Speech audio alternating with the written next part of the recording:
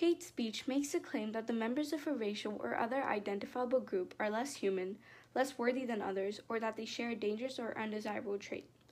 Hate speech directed against a religious group often takes a standard form, falsely attributing traits such as dishonesty or cruelty to the group's members. The attribution of undesirable traits to the members of a religious group can also be a lot less direct than this.